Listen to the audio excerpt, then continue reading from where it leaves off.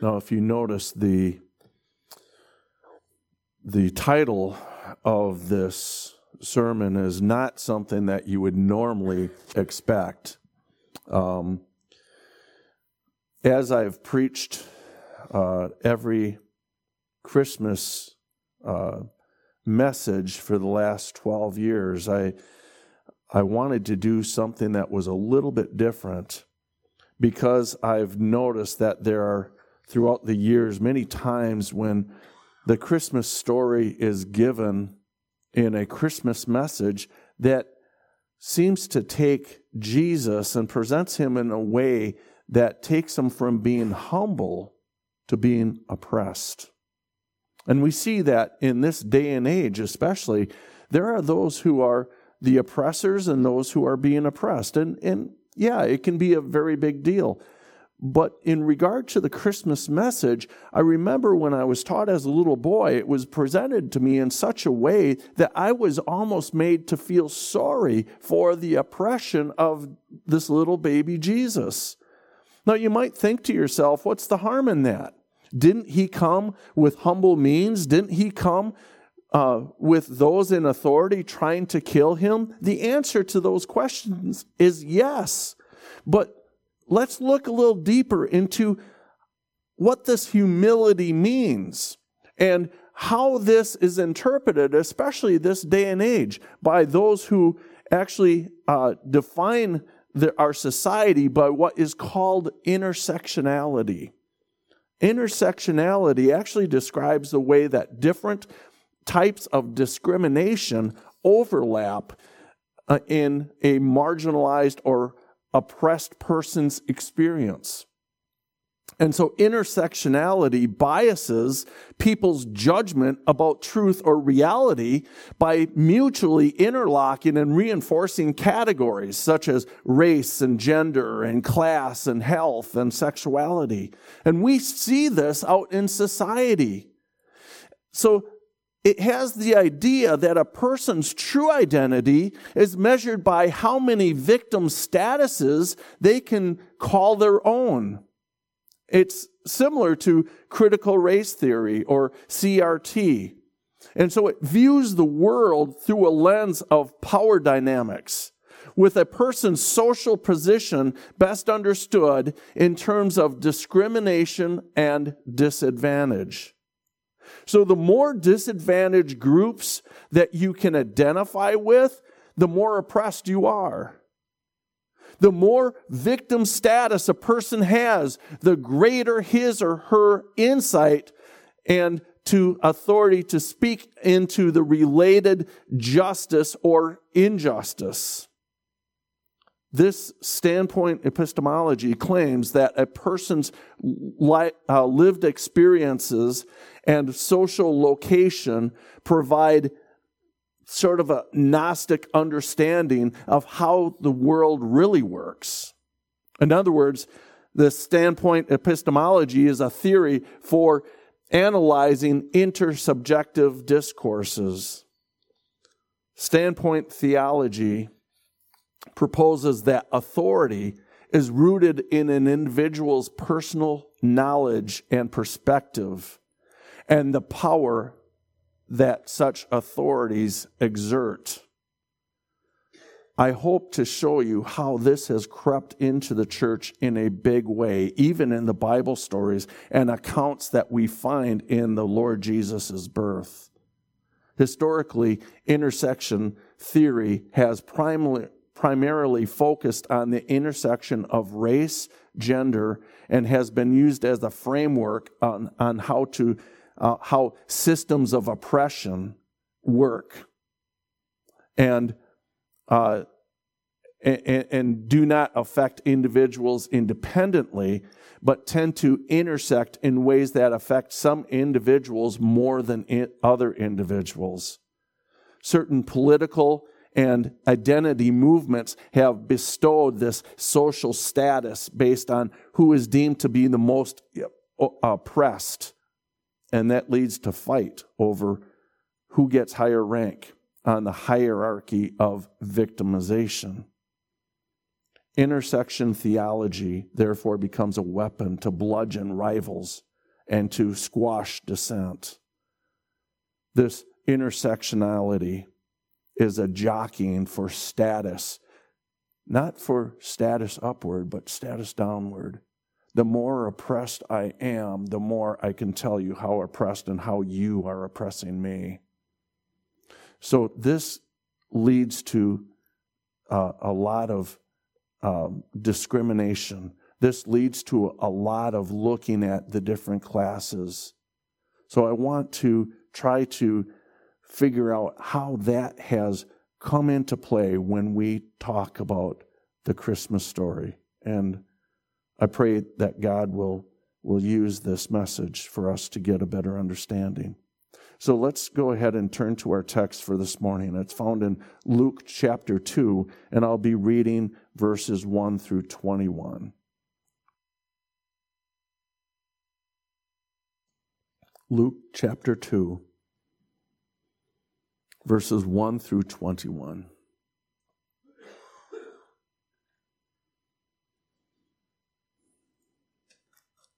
And it came to pass in those days that a decree went out from Caesar Augustus that all the world should be registered. This census first took place while Quirinius was governing Syria.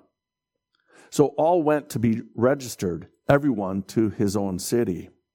Joseph also went up from Galilee, out of the city of Nazareth, into Judea to the city of David, which is called Bethlehem, because he was of the house and lineage of David, to be registered with Mary, his betrothed wife, who was with child. So it was that while they were there, the days were complete for her to be delivered. And she brought forth her firstborn son, and wrapped him in swaddling cloths, and laid him in a manger, because there was no room for them in the inn. Now there were in the same country shepherds living out in the fields, keeping watch over their flocks by night. And behold, an angel of the Lord stood before them, and the glory of the Lord shone around them, and they were greatly afraid. Then the angel said to them, "Do not be afraid, for behold, I bring you good tidings of great joy, which will be to all people. For there is born to you this day in the city of David a Savior, who is Christ the Lord. And this will be a sign to you. You will find a babe wrapped in swaddling cloths, lying in a manger." And suddenly there was with the angel a multitude of heavenly hosts, praising God and saying, "Glory to God in the highest, and on earth peace, goodwill toward men." So it was, when the angels had gone away from them into heaven, that the shepherds said to one another, "Let us now go to Bethlehem and see this thing that has come to pass, which the Lord has made known to us." And they came with haste and found Mary and Joseph and the babe lying in a manger. Now when they had seen him, they made widely known the saying which was told them concerning this child. And all those who heard it marveled at those things which were told them by the shepherds. But Mary kept all these things and pondered them in her heart. Then the shepherds returned, glorifying and praising God for all the things that they had heard and seen as it was told them. And when 8 days were complete for the circumcision of the child, his name was called Jesus, the name given by the angel before he was conceived in the womb. Now, before I get into this text, I just want to mention that this isn't going to be the normal verse-by-verse message that you're used to hearing. This morning, I'd like to do give a better perspective on the humility of Christ. Not as a victim, but as the victor. You see, God planned the birth, the incarnation, the crucifixion, the resurrection of Christ, even before the foundation of the world. And this was all a fulfillment of prophecy that was made centuries before the birth of Christ. And we see this plan unfolding, and it is a plan of God that is absolutely amazing. You go from the manger and you go forward through his life, and you realize that the whole purpose for his life would be that he would give that righteous, perfect, sinless life as a sacrifice for our sins. That his birth had a view toward Golgotha, had a view toward Calvary from the very beginning. That there was a plan that was unfolding throughout this whole birth story. And to realize that his birth is a reflection of the character of God toward us. His love, his grace, his patience, his kindness, all toward unworthy sinners. Toward us guilty in our sin, and our guilt and our rebellion and all those things that pollute and corrupt our very existence. All of that, Christ came with a view of taking that away. Not only that, but taking it upon himself that we might be forgiven and that we might go free. So when we remember the birth of Christ and we remember who our Lord truly is, truly the most wonderful news that could come to our weary ears is to realize that there is hope that transcends this life. That there is hope that transcends our present difficulties and experiences. There is hope beyond this weary load that we carry from day to day, week to week, from month to month. And that is the gospel of Jesus Christ. And in him coming as a babe, we see it revealed. We have that which transcends the world, which transcends our guilt, which transcends our sorrow of this life. What we have is a Christ who is our all in all. And so I want to make this so very clear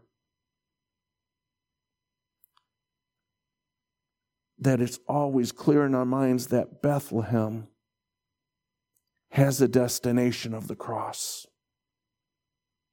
And not to look at the manger nativity in isolation, but to view it as a purpose for which God did this.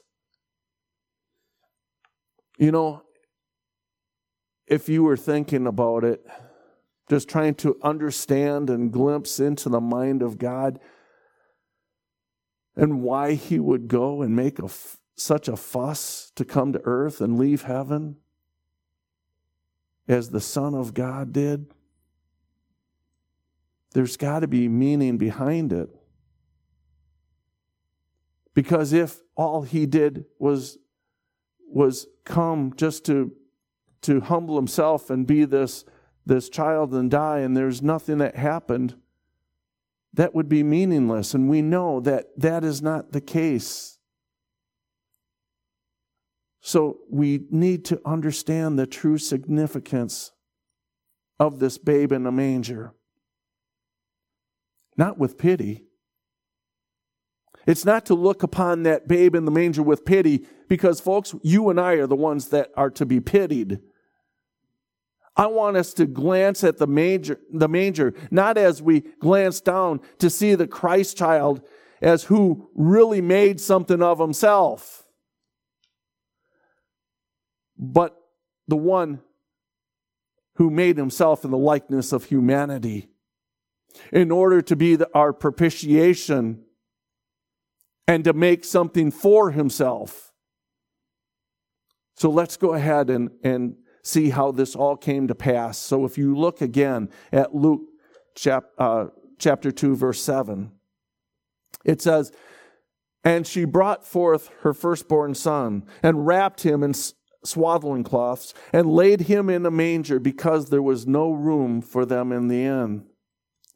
Now, the first thing that you might be thinking is, how horrible is this man Joseph, that he would take Mary and travel with her while she was getting ready to have a baby. That's the first intersection that I want to deal with. It's this verse that gives us the impression that Joseph and Mary were traveling at the last minute and turned away by an innkeeper. Well, let's back up just a little bit. Look at verses 4 through 7. Here it says, "Joseph also went up from Galilee, out of the city of Nazareth, into Judea, into the city of David, which is called Bethlehem, because he was of the house and lineage of David, to be registered with Mary, his betrothed wife, who was with child." And then look at what it says. It says, "So it was that while they were there, the days were complete for her to be delivered. And she brought forth her firstborn son, and wrapped him in swaddling cloths, and laid him in a manger, because there was no room for them in the inn." And so we see, it says, while they were there, the days were complete. It doesn't suggest that Joseph dragged his 9-month pregnant betrothed wife, all the way from Nazareth to Bethlehem, and just arriving in the nick of time for Mary to give birth to Jesus. But you see, it says they went back to the place of their lineage. Folks, it's back to the place where Joseph came from. They would have been staying with family. So again, in verse 7, we get the idea that since the inn was full, that there was no other place to bear a child, that she delivered Jesus in a stable. If you'd please turn to Luke chapter 22 and verses 10 through 12.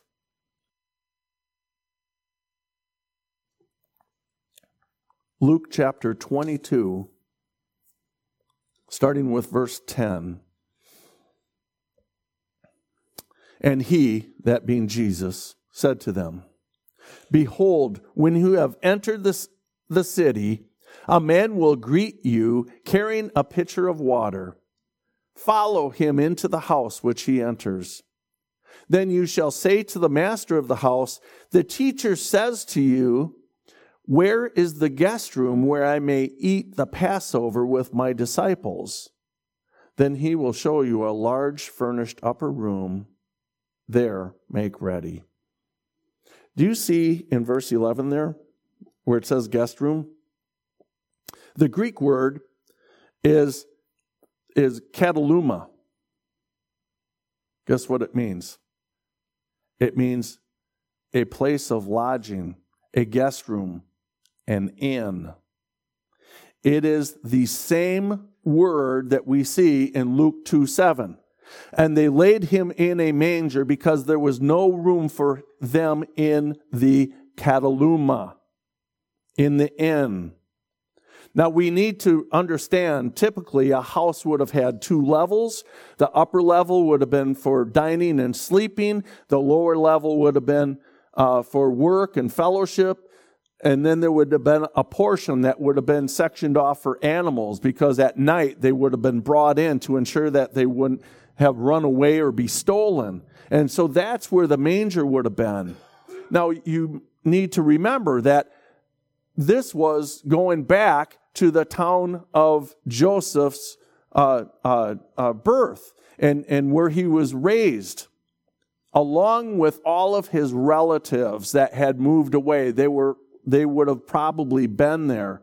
So Mary because of all of that, she probably would have rather had the baby down in that lower level because of all the other family members in relation that were there to also be registered for the census. Joseph already showed us that he had love and commitment to Mary. He said this, he wanted to actually, before he understood what the pregnancy was about, he said that he would put her away secretly. But remember what it says about that. Please turn to Matthew chapter 1 and verses 18 and 19. I'm going to have you turn a lot because I want to have you see a lot of this. Matthew chapter 1 and verses 18 and 19. Now the birth of Jesus Christ was as follows. After his mother Mary was betrothed to Joseph, before they came together, meaning before they had a sexual relation, she was found with child of the Holy Spirit. Then Joseph, her husband, being a just man, not wanting to make her a public example, was minded to put her away secretly. You see, Joseph was going, I really do love this woman.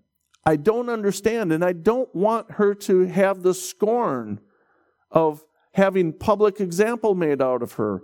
But if you look at verses 20 and 21, Joseph was given direction as to why he should be her husband. There it says, but while he thought about these things, behold, an angel of the Lord appeared to him in a dream, saying, Joseph, son of David, do not be afraid to take to you Mary, your wife. For that which is conceived in her is of the Holy Spirit. And she will bring forth a son, and you shall call his name Jesus, for he will save his people from their sins. See, Joseph was not an oppressor, oppressing this poor Mary. Joseph was a just man going, I don't want to disgrace this woman, Mary. And so anyway, we find that Jesus was born in a home, not in a barn. He was laid in a manger. I don't want to gloss over this point. This would not have been a normal circumstance. This was for a reason, and we'll see that in a minute. But Jesus was born in the most humble of means. He would have been in the area of the house that would not have been normal for a child to be born. And this was indeed a humble place to have a child. And also, don't let this change your view of the humility of Christ. Because instead of being born in a palace to a king, he was born in a humble dwelling, born to common parents. If you please turn to Philippians chapter 2, and we get a clear view of this picture. Philippians chapter 2 and verses 5 through 11.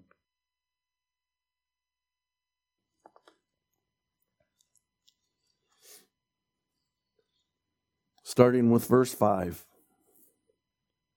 Let this mind be in you, which was also in Christ Jesus, who being in the form of God, did not consider it robbery to be equal with God, but made himself of no reputation, taking the form of a bondservant and coming in the likeness of men. And being found in appearance as a man, he humbled himself and became obedient to the point of death, even the death of the cross.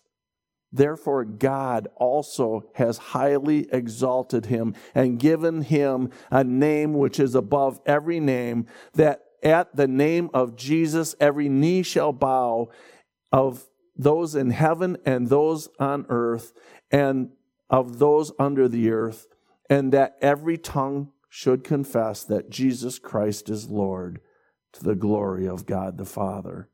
And I like what MacArthur says about this. We often say that it is the name Jesus. At the name of Jesus, every knee shall bow.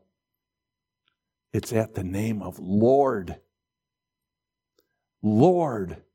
He is Lord. Jesus Christ the Lord.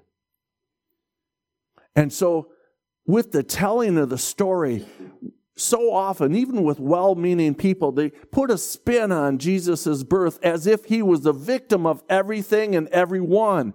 But if we see there, it says he made himself of no reputation, taking the form of a bondservant. He humbled himself and becoming obedient even to the point of death. This is important as we live amongst an age which increasingly is hostile to Christian thought, to Christian ideas and Christian ethics. People are just looking for anything and everything to justify their own cause and telling the story of Jesus' birth as one who was not in control, but one who was under oppression of these privileged few. It's just so important for us to remember that we believe what we believe and what we proclaim are not old wives' tales or fables. They're not cleverly designed stories, all to amuse and entertain people with. What we believe, what we know, what our hope rests on is the firm, grounded reality of Scripture. Jesus Christ really did come from heaven to live on earth, and that is verified by hundreds of witnesses that saw him and heard him after his resurrection. 1 Corinthians 15 says that there were over 500 witnesses at that time. These things are undeniable. And the fact is that this Christ child who was born of humble means, we can't start to think that he at that point came into existence. Folks, he eternally existed. And he didn't only eternally exist, but he created everything and everyone that ever was or lived.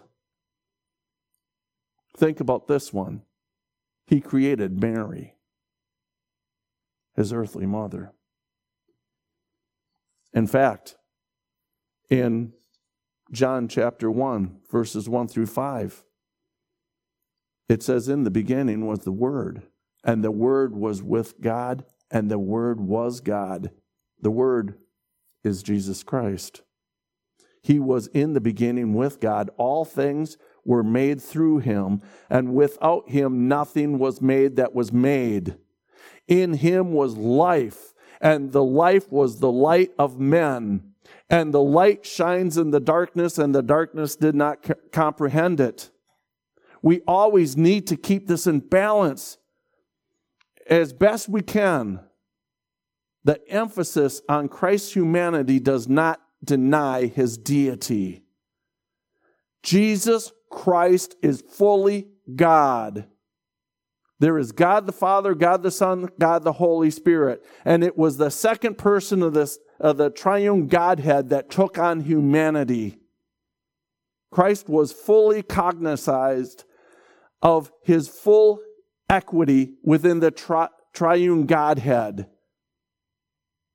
and was willing to leave the glories of heaven, and did so in order to take on human flesh. He emptied himself by taking the form of a bondservant.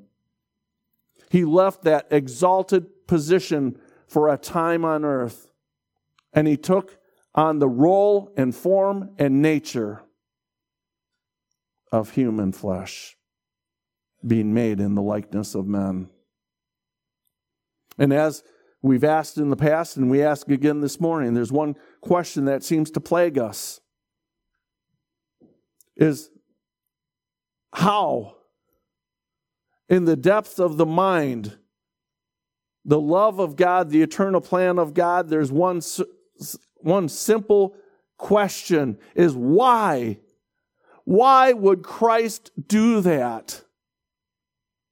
I mean, it would be contrary to self-interest to abandon heaven to come down to live like us, to identify with us, and to do so knowing that it would lead to Jerusalem, that it would lead to your ultimate crucifixion in seeming shame and dishonor. Why would you do that? Why would God devise such a plan that Christ would leave the glory of heaven to come to take on human flesh? Well, here's your first answer. It's to be our mediator. To be our mediator with God. And I'll tell you what, we need a mediator. You and I need a representative before God because we're not fit to go before God on our own. As a matter of fact, we see in our study in Isaiah 6, woe is me, for I'm a man of unclean lips and I live among a people of unclean lips, and my eyes have seen the King, God Almighty. There is a gap, and it's an infinite chasm of a gap between your essence as a sinful person, as a sinful man or woman, and the infinite holy God. Exodus 15:11 says, "Who is like you among the gods, O Lord? Who is like you, majestic in holiness, awesome in praises, working wonders?" We are creatures of flesh, finite, limited knowledge, limited ability, and God is infinite in holiness and majesty and glory. So much so that the Shekinah glory surrounds him and emanates from his dwarfing and from him dwarfing and consuming all of those who are around him. Hebrews 12:29 actually says, "For our God is a consuming fire." None of us are even close to that. We're not even in the picture. So how can we ever be reconciled to the Creator when there's such a gap in our essence, our very essence? There's no answer to that apart from Christ.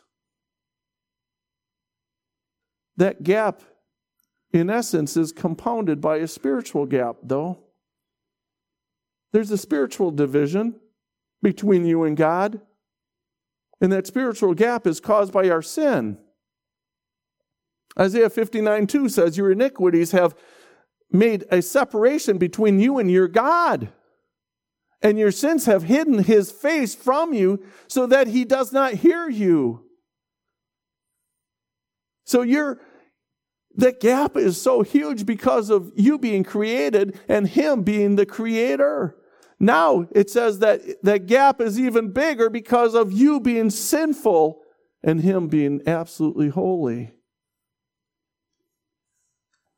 There should be a drawing upon our minds of how just profound this measure, this aspect of our existence really truly is.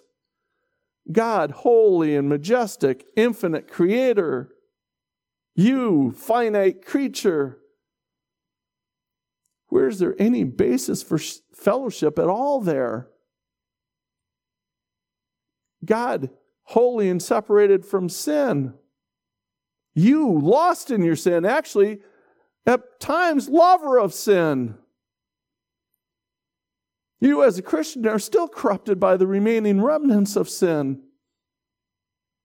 Where can we ever find communion with God who made us? You could live 1,000 lives and never pay for one sin, let alone a multitude that you have committed. As a matter of fact, if you lived 1,000 lives to try to pay for the sin, what you would do is compound the sin that you already had.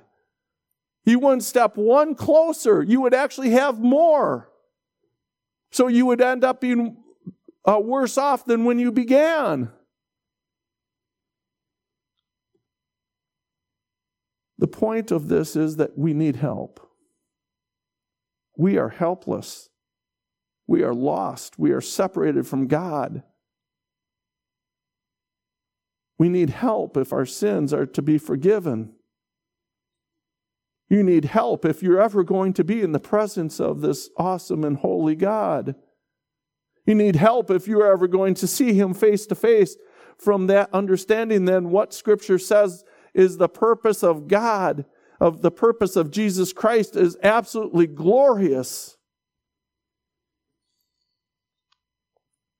I want to try to encourage you, though, with pastoral encouragement, that we struggle in this darkness of sin. We struggle in this life. There are times when we have such regret over past sin, we can hardly bear it. We think about our very nature and our existence. It's so sin-tinged and sin-tainted. We just feel the weight of it. I want you to look. The entire reason Christ came was to deal with that, to take that burden, to take away that guilt and shame, to remove that wall of separation, to remove that barrier so that you would have free access to God, so that is what you need to see. What you need to see, as remember the coming of Christ, is that He is indeed our mediator. The reason He came was to remove that impediment from your fellowship with God, to replace that sense of guilt with a sense of peace, a sense of reconciliation, a sense that things have been made right by someone outside of you. And so that in Christ, that very weight of sin is removed as you trust in Him. Now, we do have times where we go, Lord, I have that weight. And that's okay, folks. Just so you turn to the cross. Just so you get to the point where you realize that He came. Because that, having remembrance of that from time to time, helps us understand what He did. And I've said this many times. She loved much because she had been forgiven much, and she knew how much she had been forgiven. We need to remember how much we have been forgiven. We need to put our faith in Christ and to realize that the biggest, most serious need of our human life has been resolved. That's why Christ came. It means that the guilt that has plagued you, the vain regrets over the past, don't have to define us moving forward. Our perspective on life going forward should be and must be shaped by that. Christ came into this world to save sinners like us. But there are some people that have that mindset, but I'm such a bad sinner. I've done so much. I've greatly sinned against Him. You know what? You're right. You have. I get that. But the Apostle Paul said that he was the foremost of sinners, and Christ came to save him. And if He could save the greatest sinner, surely He can save the lesser sinner like you and I. If the purpose of Christ could include the greatest sinner like Paul, then it can include everyone else. But there comes a point where in trusting Christ, you say, my sin indeed is great. The blackness of my prior life was profound. But faith means that you look beyond your sin and look to the one who took your sin away. That Christ came in order to save you from that.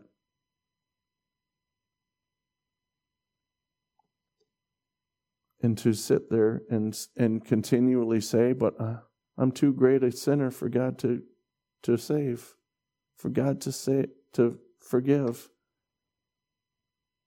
Don't think that way. In thinking that way, you're denying the incarnation. You're denying the cross. Rather, you need to humble yourself and realize that as great as your sin is, the sacrifice, the merit, and the glory of the righteousness, the love of Christ is even greater than that. And He came that you might humbly receive Him. Humbly receive the forgiveness that He alone gives to all those who repent and believe and trust in Him. So please don't look at His humility as weakness. Look at His humility as your strength of salvation. If you please turn to Romans chapter 8, verses 3 and 4.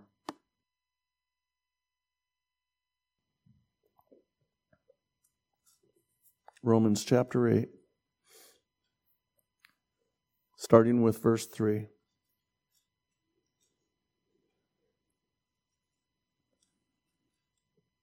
For what the law could not do, in that it was weak through the flesh, God did by sending His own Son in the likeness of sinful flesh on account of sin.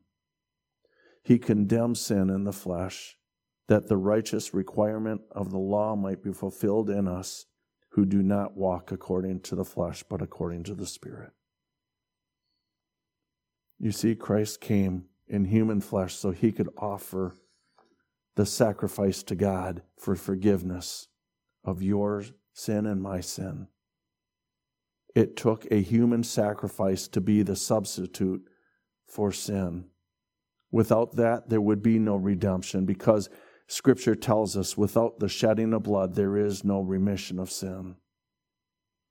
So Christ had to become a man. Christ gladly became a man so that He could have righteous human blood to offer up to God as a propitiation for your guilt and shame and for your sin in violation of His law. Please turn to Galatians chapter 4.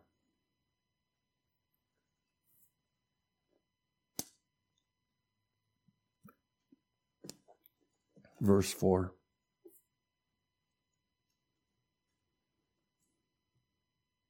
This talks about the birth of Christ. But when the fullness of time had come, God sent forth His Son, born of a woman, born under the law. Now watch this. It is for this purpose, to redeem those who are under the law, that we might receive the adoption as sons. Jesus was born of a woman in order that He might redeem us from the requirements of God's law. So He was born as a man that He might redeem us from the requirement that God's law places on men. He lived in perfect obedience to that law. He shed His blood, and a righteous merit to His life, and His shed blood is, because of that, He is now able to share that with everyone who comes and believes in Him for salvation. Everyone who trusts in Him alone, who puts their faith in Christ alone for redemption. And that's why He became a man, to become our substitute for sin. If you please turn to Hebrews chapter 2.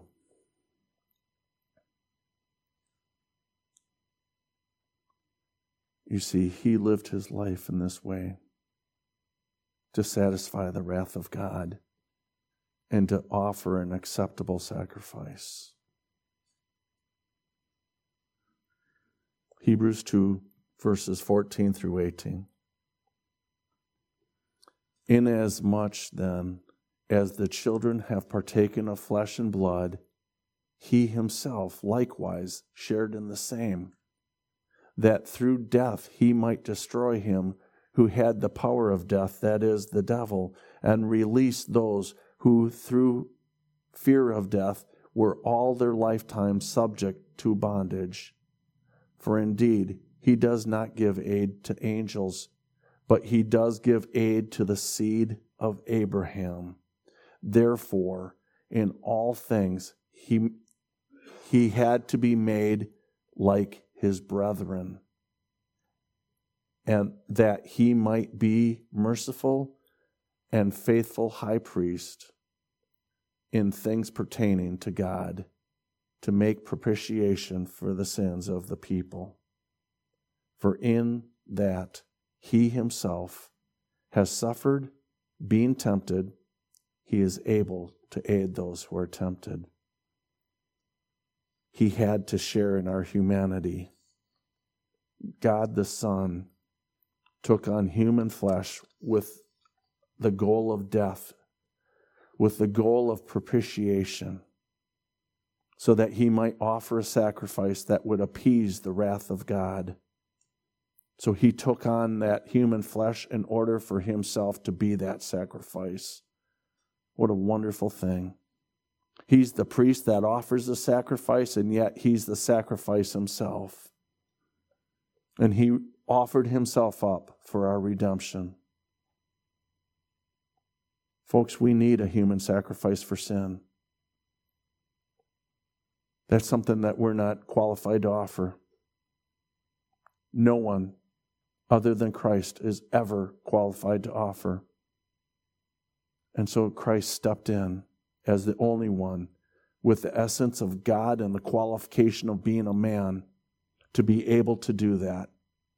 He stepped in that gap, gladly offered that sacrifice on the cross.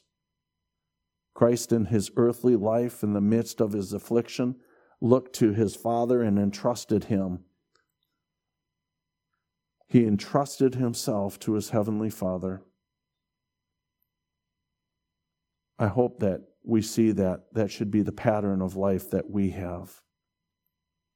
As difficult as life gets, I hope that we, like Christ, are saying, I'm going to trust you, that you will work out a way that pleases you and that is good for me in your own time.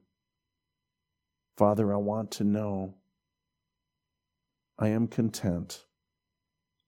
I want you to know I am content that Christ loves me and gave himself up for my soul. I am content to be reconciled to you, and I'm grateful, and that is enough to satisfy my longing heart. Hebrews 4:14 through 18 says, seeing then that we have a great high priest who passed through the heavens, Jesus the Son of God, let us hold fast to our confession. For we do not have a high priest who cannot sympathize with our weaknesses, but was in all points tempted as we are, yet without sin. Let us therefore come boldly to the throne of grace, that we may obtain mercy and find grace to help in time of need. I love what Charles Spurgeon says about the humanity of Christ. He said this in his exposition of Psalm 88. And Charles Spurgeon was known as the Prince of Preachers. He said that he had been afflicted with great stress and depression. And this is what Spurgeon says about himself. Quote, he who now feebly expounds these words knows within himself more than he would care to tell of inward anguish. I know more about inward anguish than I would care to say. It is an unspeakable consolation that our Lord Jesus knows this experience, having with the exception of the sin of it, felt it all in Gethsemane, when he was exceedingly sorrow, even unto death. Folks, the fact is Jesus does understand. He does care. He will help. And he is not to be pitied in the perfection of his incarnation. We are to be most pitied, our fallen humanity. But here's the greatest thing. Jesus, who being in the form of God, being God in the form of humanity, came to heal us and make us clean. Something that we are not able to do. We don't come to Jesus once we feel worthy. We come to him, and he makes us worthy through his own righteousness. So again, looking at our text in Luke chapter 2, verses 8 through 14. Now there were in the same country shepherds living out in the fields, keeping watch over their flocks by night. And behold, an angel of the Lord stood before them, and the glory of the Lord shone around them, and they were greatly afraid. Then the angel said to them, Do not be afraid, for behold, I bring you good tidings of great joy, which will be to all people. For there is born to you this day in the city of David a Savior, who is Christ the Lord. And this will be a sign to you. You will find a babe wrapped in swaddling cloths, laying in a manger. And suddenly there was with the multitude of heavenly hosts praising God, saying, Glory to God in the highest, and on earth peace, goodwill toward men. So it was when the angel had gone away from them into heaven that the shepherds said to one another, Let us now go to Bethlehem and see this thing that has come to pass, which the Lord made known to us. And they came with haste and found Mary and Joseph and the babe lying in a manger. Now when they had seen him, they made widely known the saying which was told them concerning this child. And all those who heard it marveled at those things which were told to them by the shepherds. But Mary kept all these things and pondered them in her heart. Then the shepherds returned, glorifying and praising God for all the things that they had heard and seen as it was told them.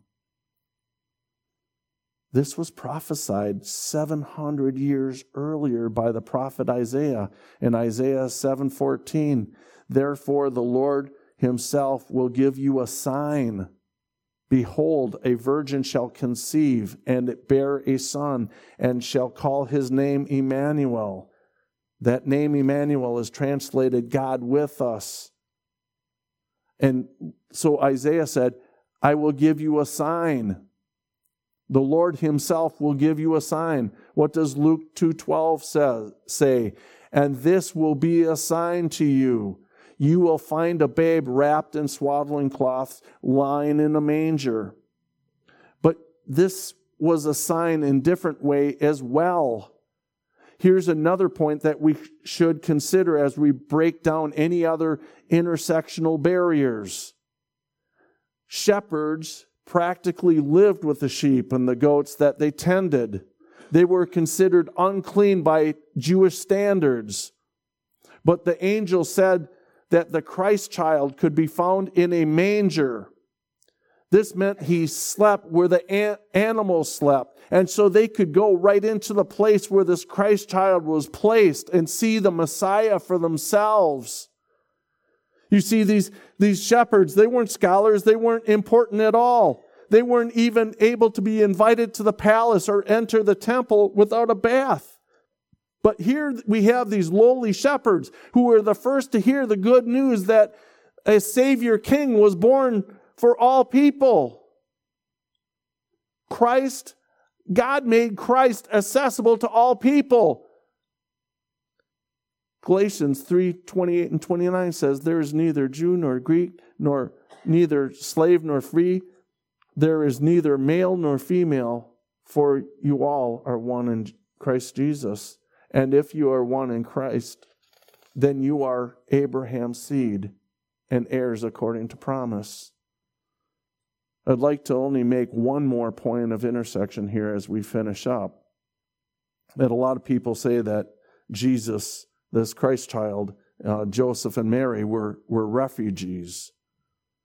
So I'd like to have you turn to Matthew chapter 2 and verses 13 through 15.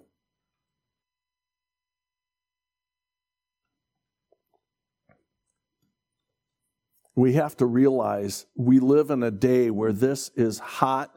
This is to where they try to break down the gospel. They try to take away what all of this is meaning and saying. Here, starting with verse 13, it says, "Now when they had departed, behold, an angel of the Lord appeared to Joseph in a dream, saying, 'Arise, take the young child and his mother, flee to Egypt, and stay there until I bring you word. For Herod will seek the young child to destroy him.' When he arose, he took the young child and his mother by night and departed for Egypt, and was there till the death of Herod, that it might be fulfilled which was spoken by the Lord through the prophet, saying, 'Out of Egypt I call my son.'" There are times when people tell you that Jesus is a refugee, and they normally do this to score political points about illegal immigration or whatever. Matter of fact, Alexandria Ocasio-Cortez, known as AOC, she said this in a post. She said, "For all the anti-immigration pundits uncomfortable with and denying that Jesus, or Christ's family, were refugees too." So she's trying to make a point that, well, this poor little, even Jesus, he's a refugee. She adds a picture of a refugee mother holding a child. This is what the United Nations defines refugees as: people who have fled war, violence, conflict, or persecution, and having crossed an international border to find safety in another country.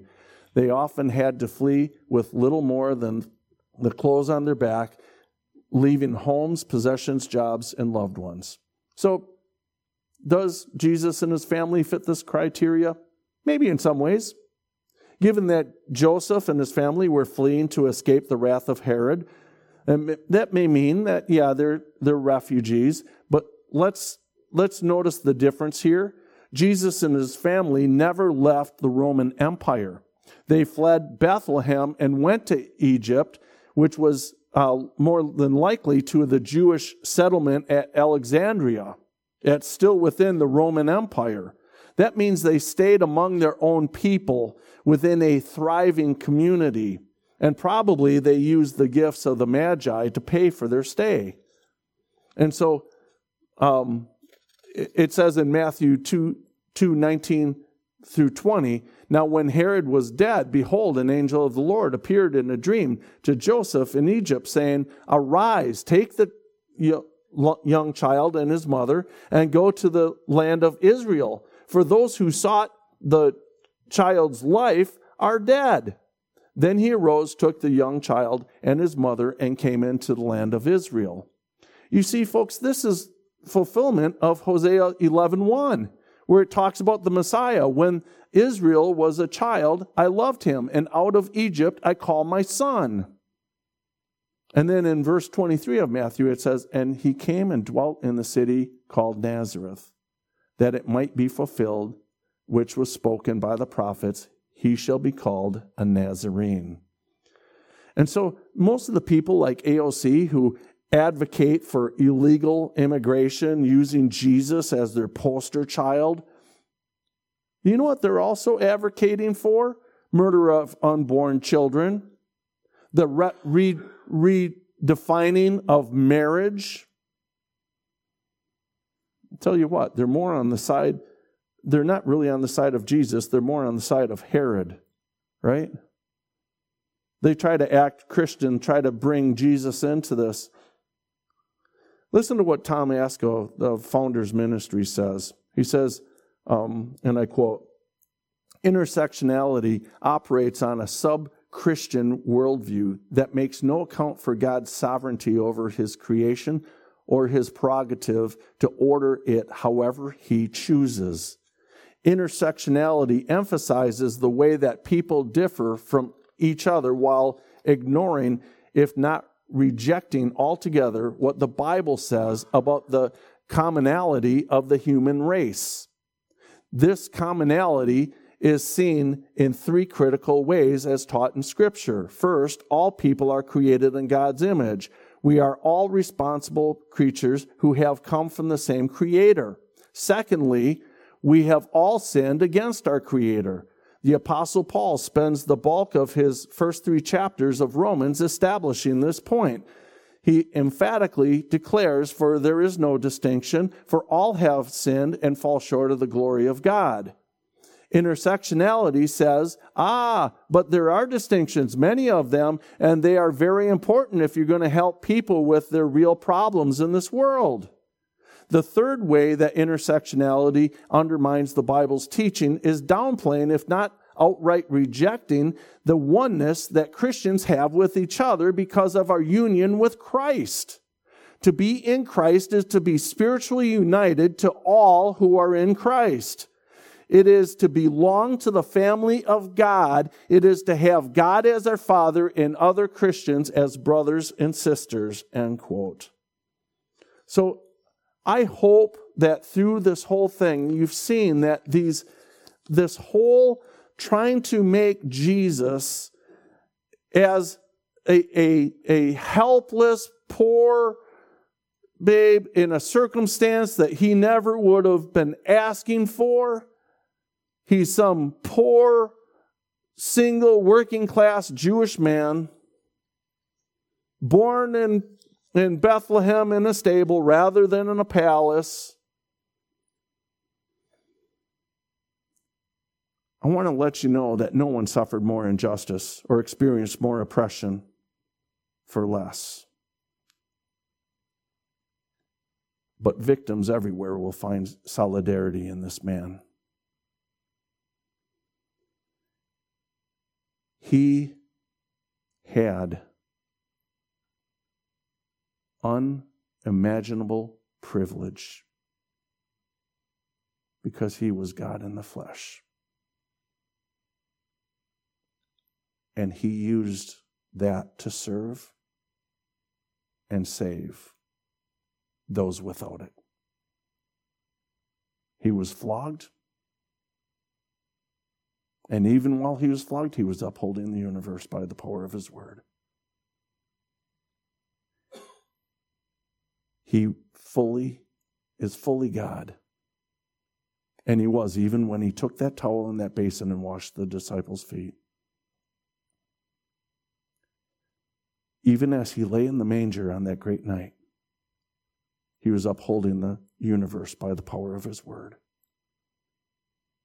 Don't forget that as we read the story of Christ's birth during this Christmas season, that he was born God incarnate with the purpose of being the only Savior of the world. And if we want to get into race, let me tell you, don't buy into what they say. Know that you are part of a chosen race, made up of all individuals who were chosen. Your first identity that you have is that God chose you. Not because of your ethnicity, not because of your privilege or lack thereof, not because of any other qualification. God chose you for his own good purpose and pleasure. Let's pray. Heavenly Father, we thank you that you sent Jesus as a babe. We thank you for his humility. We thank you for the immenseness of your kindness, the unfathomable depths of humility. We were humbled that he humbled himself even to the point of death on the cross, and now is highly exalted, and that you have bestowed on him a name which is above every name, that at the name of Jesus, our Lord, every knee shall bow, of those who are in heaven, on the earth, and under the earth, and that every tongue should confess that Jesus is Lord. We confess that this takes us back to that question. Why?